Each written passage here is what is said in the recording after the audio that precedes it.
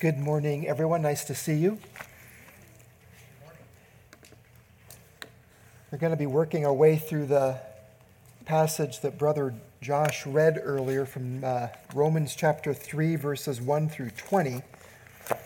And let me introduce it briefly. First of all, it might feel heavy as we go through this passage. And that's because it is. It is a heavy passage. And the reason it's a heavy passage is because the Apostle Paul is making his way, he's making the case for the gospel.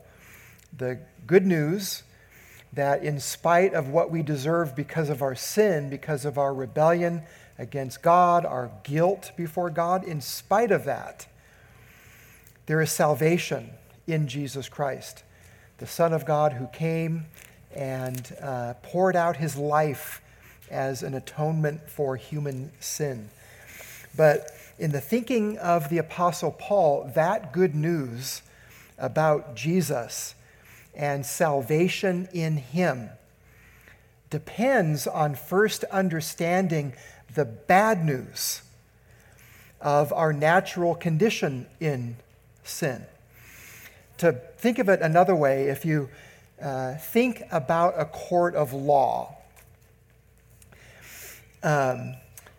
if there was a convicted criminal who was pardoned either by the president in a federal case or some other governing authority, and maybe in a state case, I don't know if the governor has, I think the governor does have the power to grant clemency or something. But in order for a convicted criminal to understand what an incredible gift his or her pardon is, first they have to go through the process of being convicted. First they have to be shown guilty. They have to be shown to be guilty. And then their pardon is a very, very important and valuable thing. That's what the Apostle Paul is doing here. In Romans chapter 3, verses 1 through 20, it's basically Paul's closing argument in the first part of the book in his case against all of fallen mankind. He's trying to show that all of fallen mankind, including, by the way, you and me, we are all in and of ourselves, outside of the grace of God. We are all guilty, under sin, condemned, worthy of the wrath of God. Paul spends 20 verses here to lay out that closing argument. But remember, again, as we make our way through it, it's a means to an end, the end being the good news of the gospel. And hopefully we'll make that plain too before we're through. All right, Paul's closing argument, mankind's universal guilt.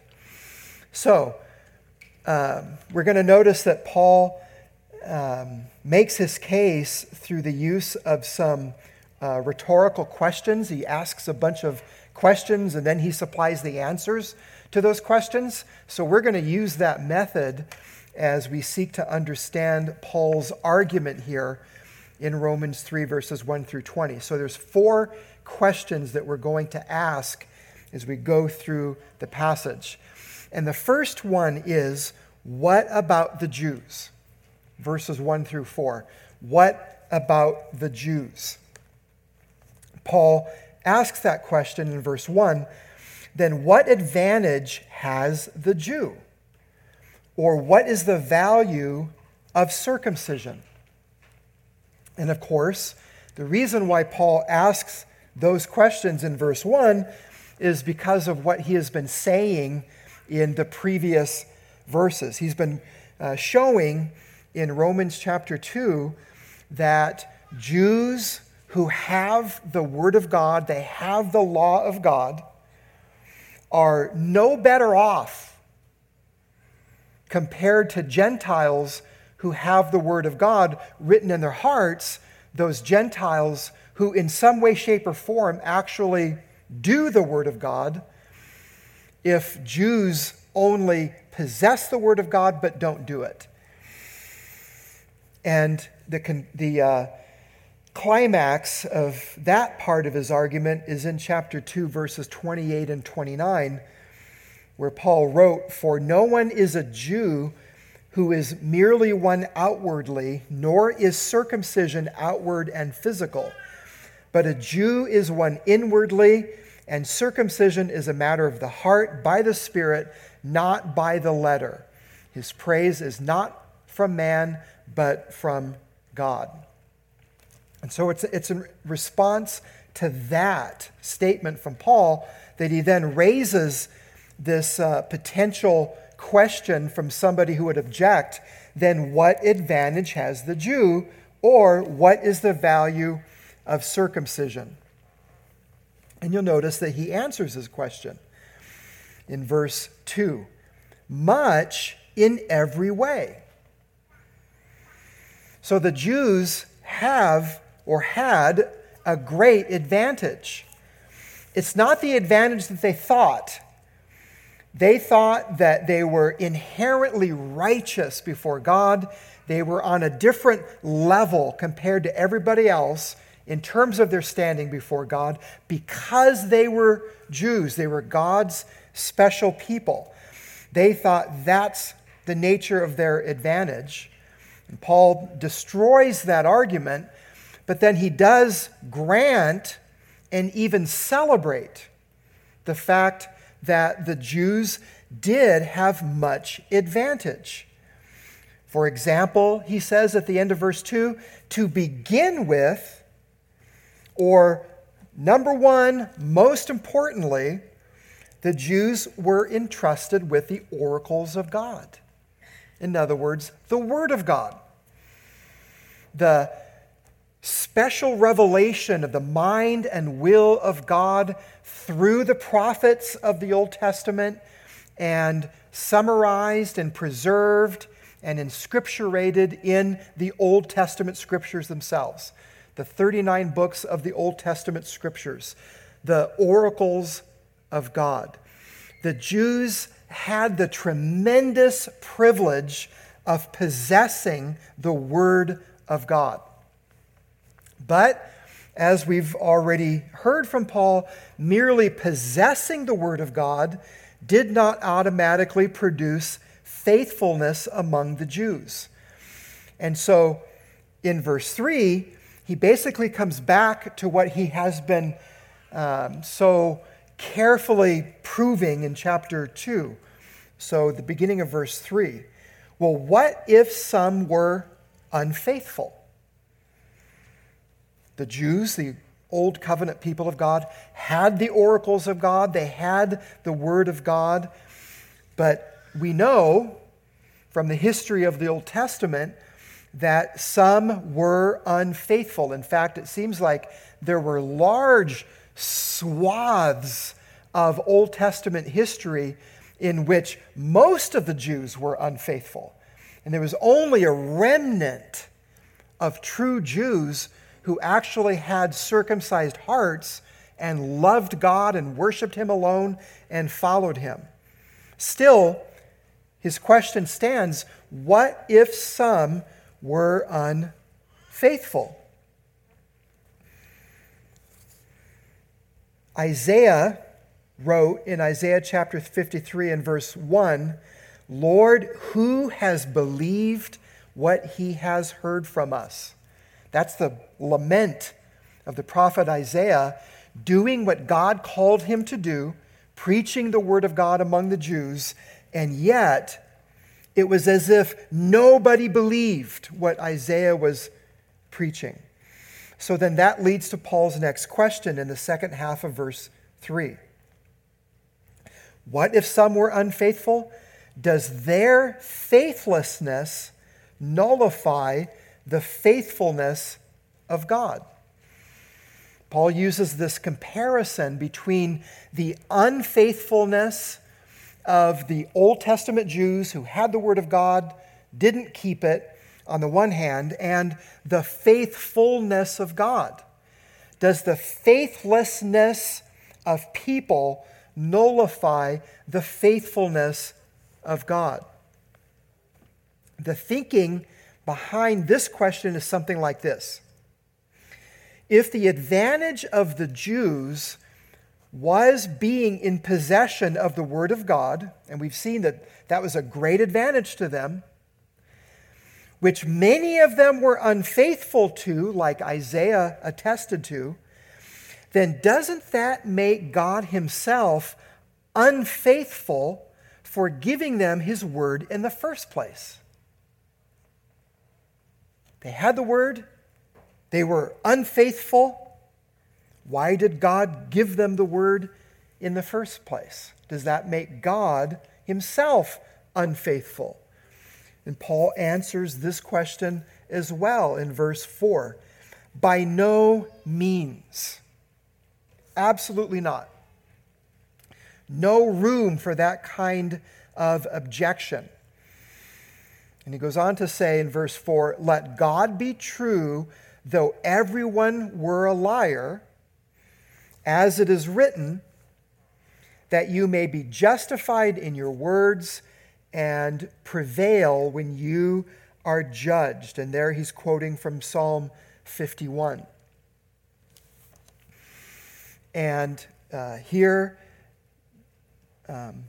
Paul is trying to reinforce that God cannot be blamed if in kindness he entrusts people with his word and those same people prove to be unfaithful. So that's what's up with the Jews. That's in answer to the question, what about the Jews? They had tremendous spiritual privileges, especially possession of the Word of God, but their privileges didn't guarantee their faithfulness or their righteousness. And it doesn't impugn God either. And that leads to our next question then.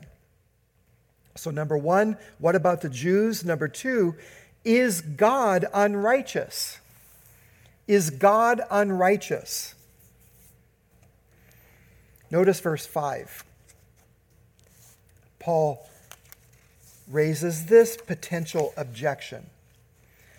But if our unrighteousness serves to show the righteousness of God, what shall we say? This is a very interesting objection, because here Paul is acknowledging what he had already said about the wrath of God in chapter 1 and verse 18. For the wrath of God is revealed from heaven against all ungodliness and unrighteousness of men who by their unrighteousness suppress the truth. By the way, there's a sense in which Romans chapter 1 and verse 18, in that paragraph, is Paul's opening argument in making the case of the universal guilt of mankind. And what we're seeing now in chapter 3, verses 1 through 20, this is his closing argument. So what Paul has been laboring to say is that the wrath of God is revealed from heaven against all ungodliness and unrighteousness of men. And one example of that unrighteousness is the Jews' rejection of the Word of God in the Old Testament. And we could add to that, by the way, that another example of this kind of unrighteousness that Paul is speaking of would be anyone with any kind of Christian background and exposure to the Christian faith who rejects it and is then judged by God based on that exposure to truth.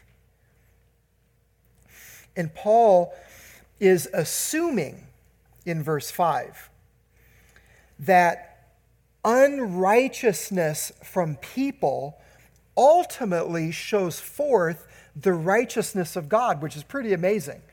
That is the kind of all-consuming, all-inclusive glory of God that Paul had. Paul saw the glory of God in everything. Paul assumed that God could not fail.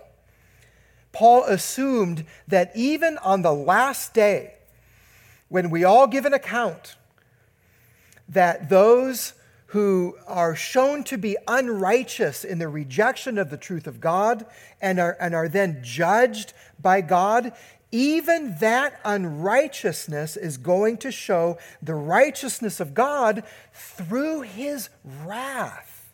Those are hard words to say and to hear.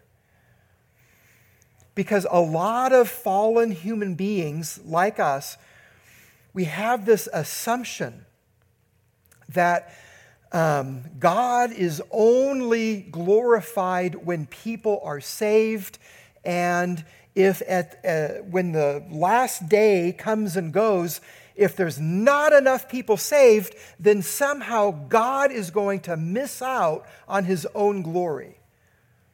And I'll just have you know, that's impossible. That's impossible. God is ultimately glorified even in the judgment of the unrighteous, because it shows forth his holiness, his justice, and, like Paul points out, God's own righteousness.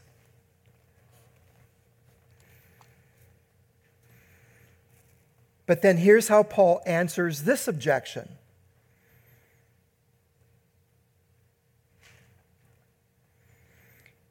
You'll notice that he completes verse 5 by he raises the question, what shall we say? Then he says that God is unrighteous to inflict wrath on us. Then he wants to make sure we understand, I speak in a human way. This is not Paul's opinion. This is not what the Holy Spirit is imparting to Paul, but this is how people naturally think. How can a sinner be responsible for his own sins when God ultimately is sovereign over everything? That's really what's at the heart of this objection. So how does Paul answer it? Verse 6, by no means. By no means. Certainly not. And then here's his logic. For then, how could God judge the world? So here, Paul is referring to a bedrock statement of faith that the Jews assented to. This is, without question, this is a tenet of Old Testament revealed religion that, in fact, God will judge the world. In Psalm 9 in verse 8, for example, we read that God judges the world with righteousness. He judges the peoples with uprightness. And the reason why a passage like that is so important in Paul's argument is if we just let God be God in terms of how he deals with his creatures, how he deals with his fallen image bearers, if we just let God be God, and then we fast forward to the judgment, we can be sure that when God judges the world, it will be with righteousness. There will be no unrighteousness in God's judgment. Sinners will be judged in accordance with their works. He judges the peoples with uprightness. It will be perfectly upright, above board, according to his law, fair, just. There will be no hint of any example of any fallen sinner who will get judgment from God that sinner does not deserve. Every judged sinner will get on that day what they deserve. That is bedrock. Therefore, according to Paul's thinking, God's judgment against sinners is by definition righteous. By definition. Even though that judgment ends up showing forth the righteousness of God. God ends up being glorified in the process. Paul elaborates, verses 7 and 8. But if through my lie God's truth abounds to his glory, there's an example of a sin, telling a lie. And Paul is trying to point out that even in the example of lies that people tell, on the day of judgment, God's truth will abound to his glory in judging liars. But if that's true, Paul says, why am I still being condemned as a sinner? And why not do evil that good may come? And in fact, he says, as some people slanderously charge us with saying. So that's the scuttlebutt that was going about in the areas where Paul was preaching the gospel. Probably mainly Jewish people were slanderously spreading the rumor that Paul's message was basically, go ahead and do evil that good may come. They were trying to say that's the Christian message. That's what Paul is preaching. And he answers that at the end of verse 8 simply by saying their condemnation is just.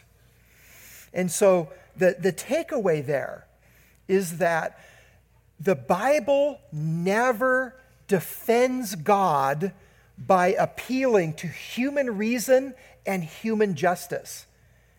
It never does that. And that's because it's impossible. Because God is his own standard. God is by definition of who he is as God, holy and righteous and just.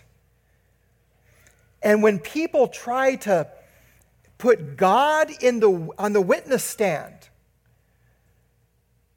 the biblical response is, but who are you, O man, to reply against God? We're going to see that more in Romans chapter 9. So Paul does not try to defend God in human terms or by a human understanding of logic.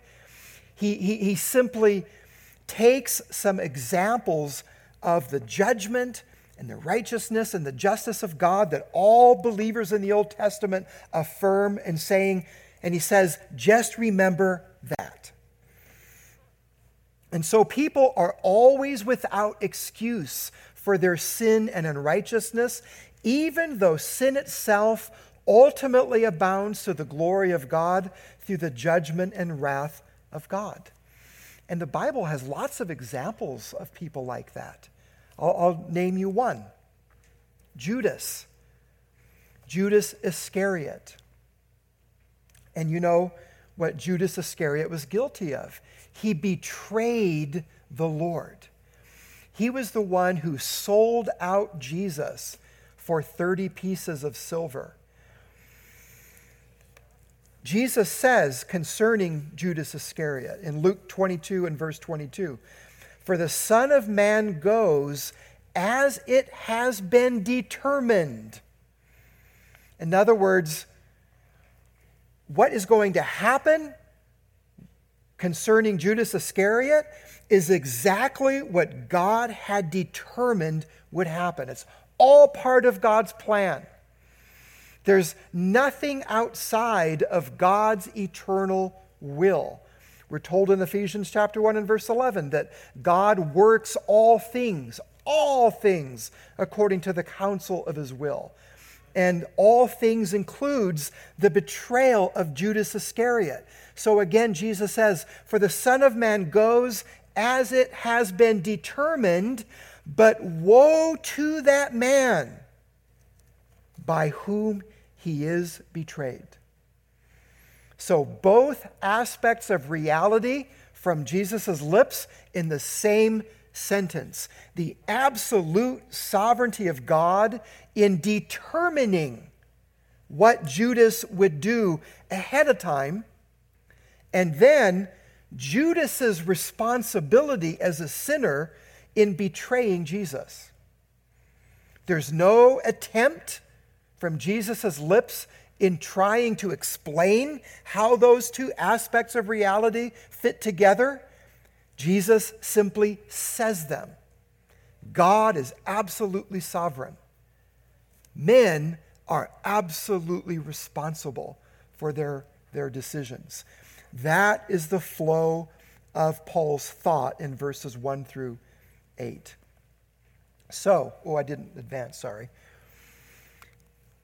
Is God unrighteous? No. All right, let's move on now and listen to Paul. What about the Jews? Is God unrighteous? Are there any righteous people? Are there any righteous people? We've already seen, I trust, the case of the Jews, and in particular, the Jews who merely possessed the Word of God but didn't do the Word of God. But what about people in general? What about all of mankind? Are there any righteous people? Notice what Paul says in verse 9. What then? Are we Jews any better off? We've been introduced to this thought already, the mentality that the Jews were a cut above everybody else. Paul says, no, not at all. For we have already charged, see Romans chapter 2, we have already charged that all, both Jews and Greeks, the Greeks mainly in Romans chapter 1, the Jews mainly in Romans chapter 2, are under sin. By the way, both Jews and Greeks is not meant to limit Paul's scope, as if we're only talking about Jews and Greeks, because we might be tempted to think, whoa, whew, I sure dodged that bullet. I'm neither a Jew nor a Greek. But these are actually representative categories from Paul to refer to all of fallen mankind. In other words, we are all either Jews or Greeks. We're all either Jews or Gentiles. The reason he mentions Greeks is because they were famous for their philosophy and their wisdom and their ethics. And so if he can prove that Greeks are unrighteous by nature, or that there are no righteous Greeks as well as Jews, then he has proven that we are all unrighteous. So this is you and me. I just want you to know. Paul is talking to us. He's talking to you. Both Jews and Greeks, all members of fallen humanity, are under sin. Now, Paul goes on to quote a whole bunch of different Old Testament texts to prove his point. And the reason that he's doing that is because he wants to be careful to make sure that we understand that Paul is not making this up. Paul is not bringing something new into the world. No, this is what God has always revealed throughout the Old Testament. There's nothing new under the sun. And so in verses 10 through 12, he quotes from Psalm 14, verses 1 through 3, and Psalm 53, verses 1 through 3. And he says, none is righteous, no, not one. None is righteous, no, not one. And before we go past that, let me address what some of you might be thinking. None is righteous, no, not one. Wait a minute. What about Noah? How does Noah fit into this description from Paul? So keep your finger here in Romans 3 and look backwards in your Bibles to the first book in the Bible, the book of Genesis. We'll do this quickly, but in Genesis chapter 6 and verse 9,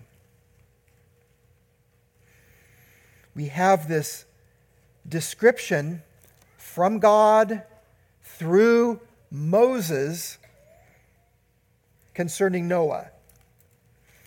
These are the generations of Noah.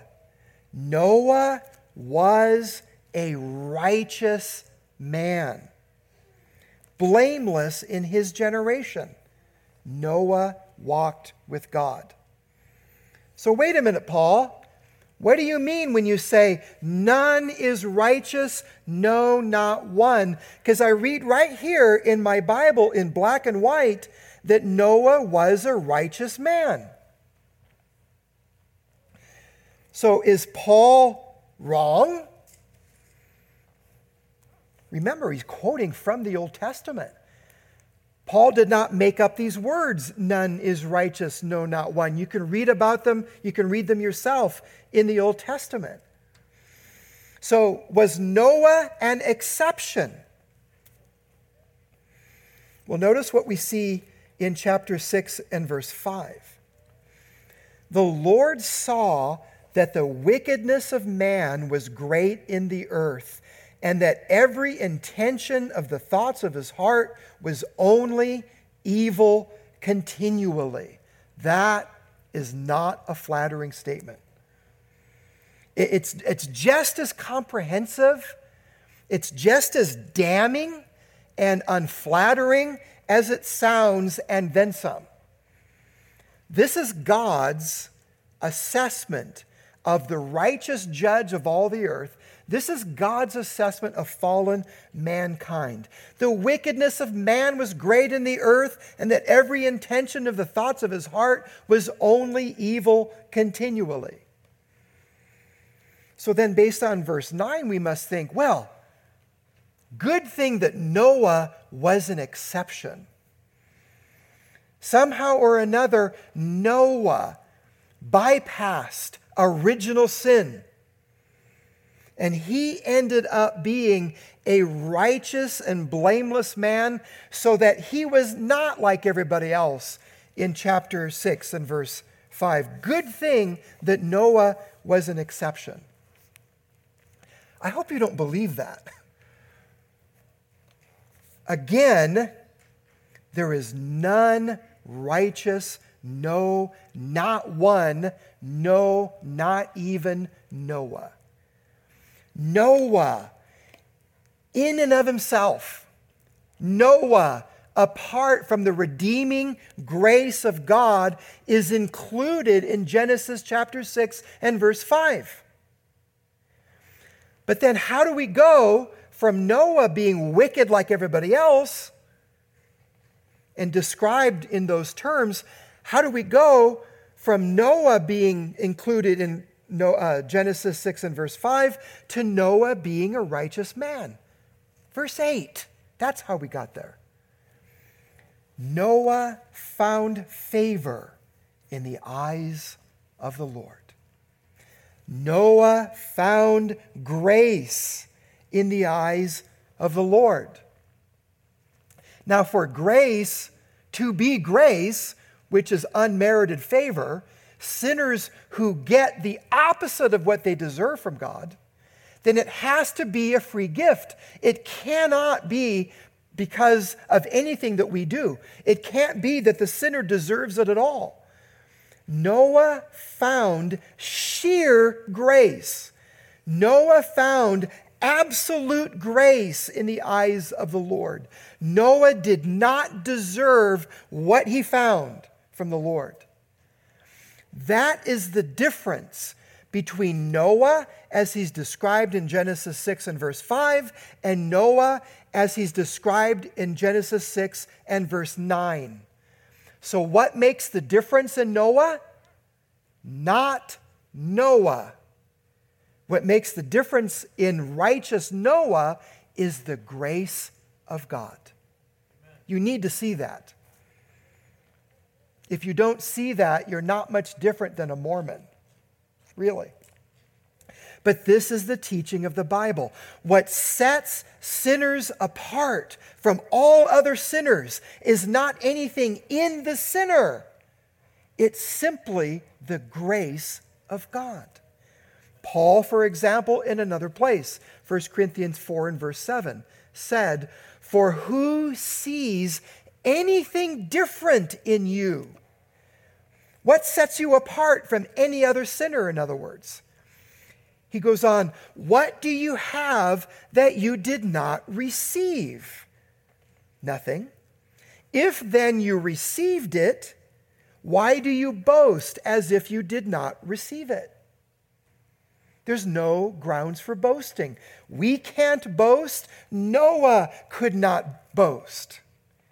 Noah was who he was by the grace of God. And so the biblical description of fallen mankind, none is righteous, no, not one, applies to even Noah. He was not righteous in and of himself. His righteousness, his practical righteousness, which set him apart from the rest of his wicked generation, was itself a gift of God's grace. Back to Romans chapter 3. Paul continues his biblical condemnation of fallen mankind. No one understands. No one seeks for God. And I'll just pause there. No one seeks for God? Really? What about Jeremiah 29 and verse 13? "You will seek me and find me when you seek me with all your heart." That's a promise from God. How does Jeremiah 29:13 fit in with Romans 3 and verse 11? No one seeks God. Well, it's the same kind of thing. Whatever God demands, he also grants. In other words, we, as fallen human beings in and of ourselves, utilizing the spiritual resources that we bring to the table, which are nothing, we would never seek God if left to our own. I quoted to you from Jeremiah 29 and verse 13. Here's Jeremiah 31 and verse 3. "Yes," God says, "I have loved you with an everlasting love. Therefore, with loving kindness, I have drawn you." So in Jeremiah 31 and verse 3, God says, this is what is behind the scenes. Yes, I give you an invitation. If you will seek me and find me, you will find me when you seek me with all your heart. That is an invitation, and it is legit. It's valid. It's true. But behind the scenes, in the spiritual dimension, in the kingdom of grace, God loved us with an everlasting love. Therefore, with loving kindness, he draws us. We seek God because he first loved us with an everlasting love, and God draws us to himself. In the words of Jesus, John 6:44, "No one can come to me unless the Father who sent me draws him." Left to our own devices, to our own resources, none of us would ever seek after God. God takes the initiative out of his everlasting love, out of his sovereign grace. Then we seek him as a result. Paul's not done. Notice verse 12. All have turned aside. Together they have become worthless. No one does good, not even one. And here I would just refer you to Ecclesiastes 7 and verse 20, where the wise preacher wrote, "For there is not a just man on earth who does good and does not sin." And as an example of what sin looks like coming from depraved humanity, Paul in verse 13 quotes from Psalm 5 and Psalm 140. And he says, "Their throat is an open grave. They use their tongues to deceive. The venom of asps is under their lips." Remember that Jesus says that out of the abundance of the heart, the mouth speaks. And so when there's poison that comes from our tongues, it's because there's poison in our hearts. There's an open grave, our mouths, when we say evil things. Verse 14 is a quote from Psalm 10 and verse 7. "Their mouth is full of curses and bitterness." Verses 15 and 17 is a citation from Isaiah chapter 59, verses 7 through 8. "Their feet are swift to shed blood.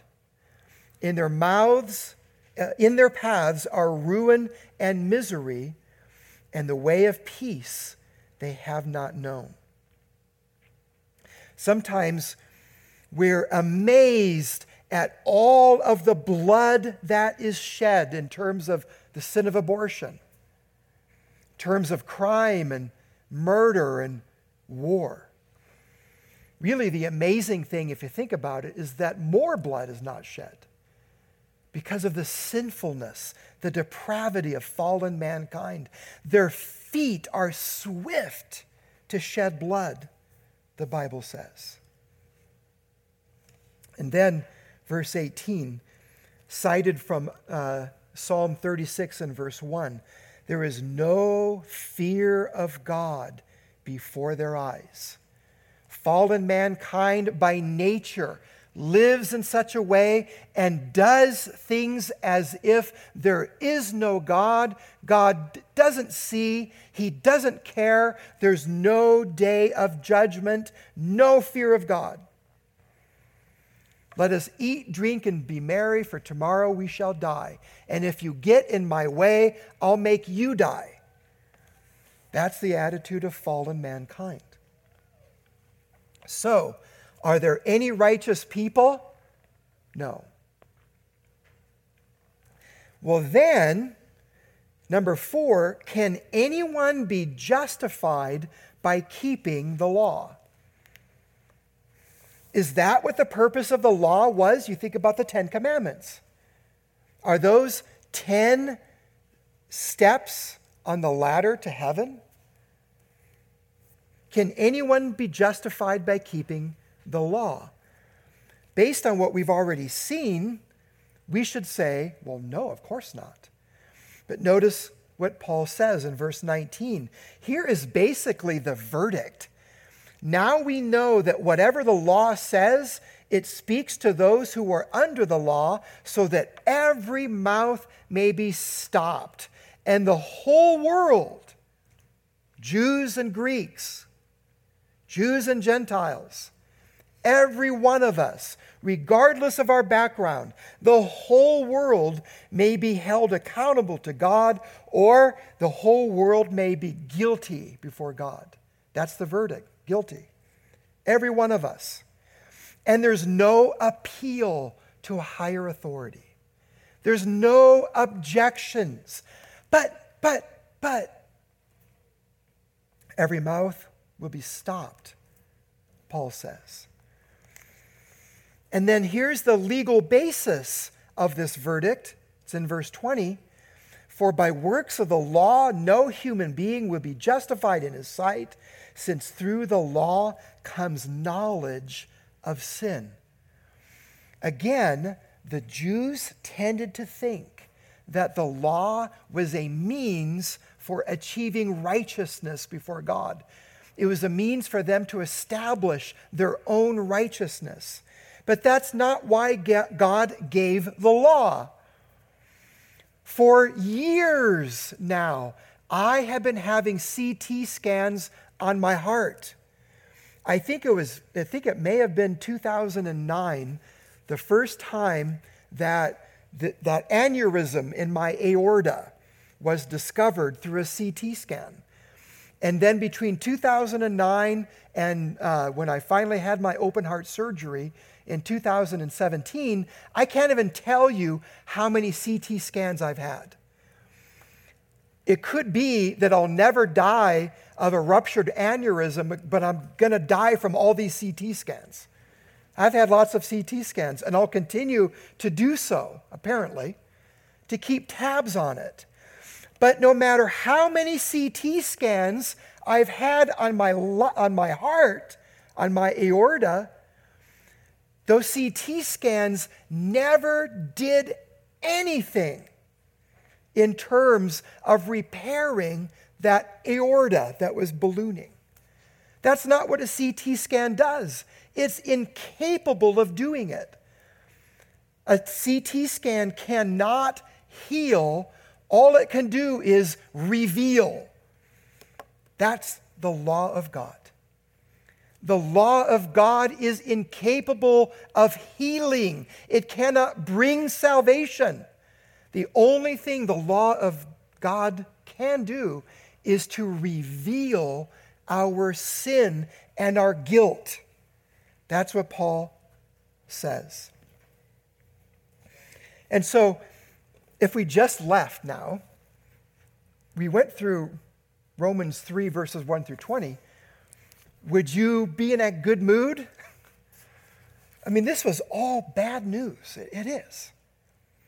This is, frankly, God's case against us in our fallenness.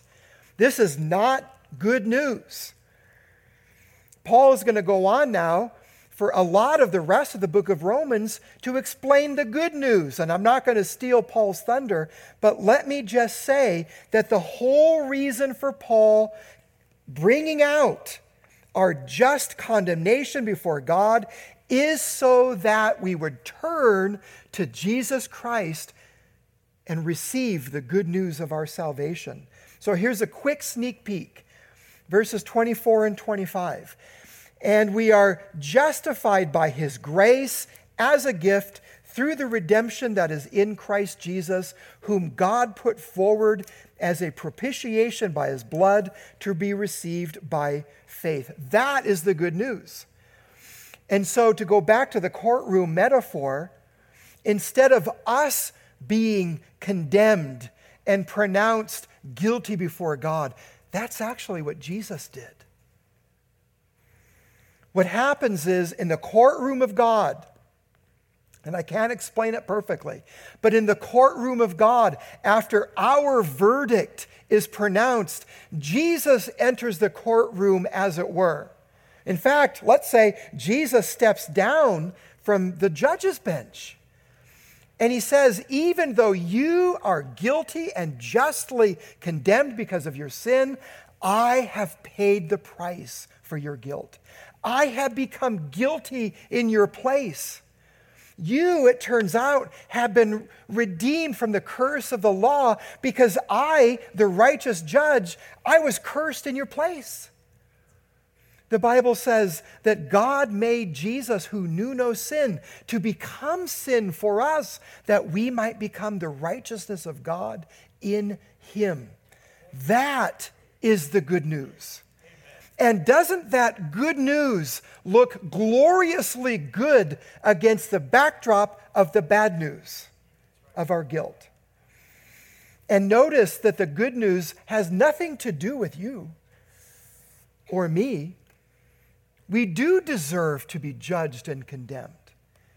The good news is, in spite of what you deserve, in spite of what you've ever done or ever hoped to do, in spite of all of that filth and pollution and dirt, in spite of that, God receives sinners just like you who come to his Son through faith, casting themselves upon the mercy of the court and not saying, oh, I deserve better than this, but saying, Lord, I deserve exactly what you say I deserve, but on account of Jesus, receive me, forgive me, save me. And our invitation to you is do that today, and you will be saved. Let's pray. Lord, we thank you for this incredible message from your word that the judge of all of the earth, the judge who knows the deepest, darkest secrets of our hearts, you, our judge, have condescended to be our Redeemer, our Savior. Thank you, Jesus, for the salvation that you have purchased, for the redemption that we enjoy through faith. And we pray, Lord, that you would open up blind eyes even in this place today and bring the conviction of sin from the Holy Spirit so that many would be saved even in our midst today. For we pray in Jesus' worthy name. Amen.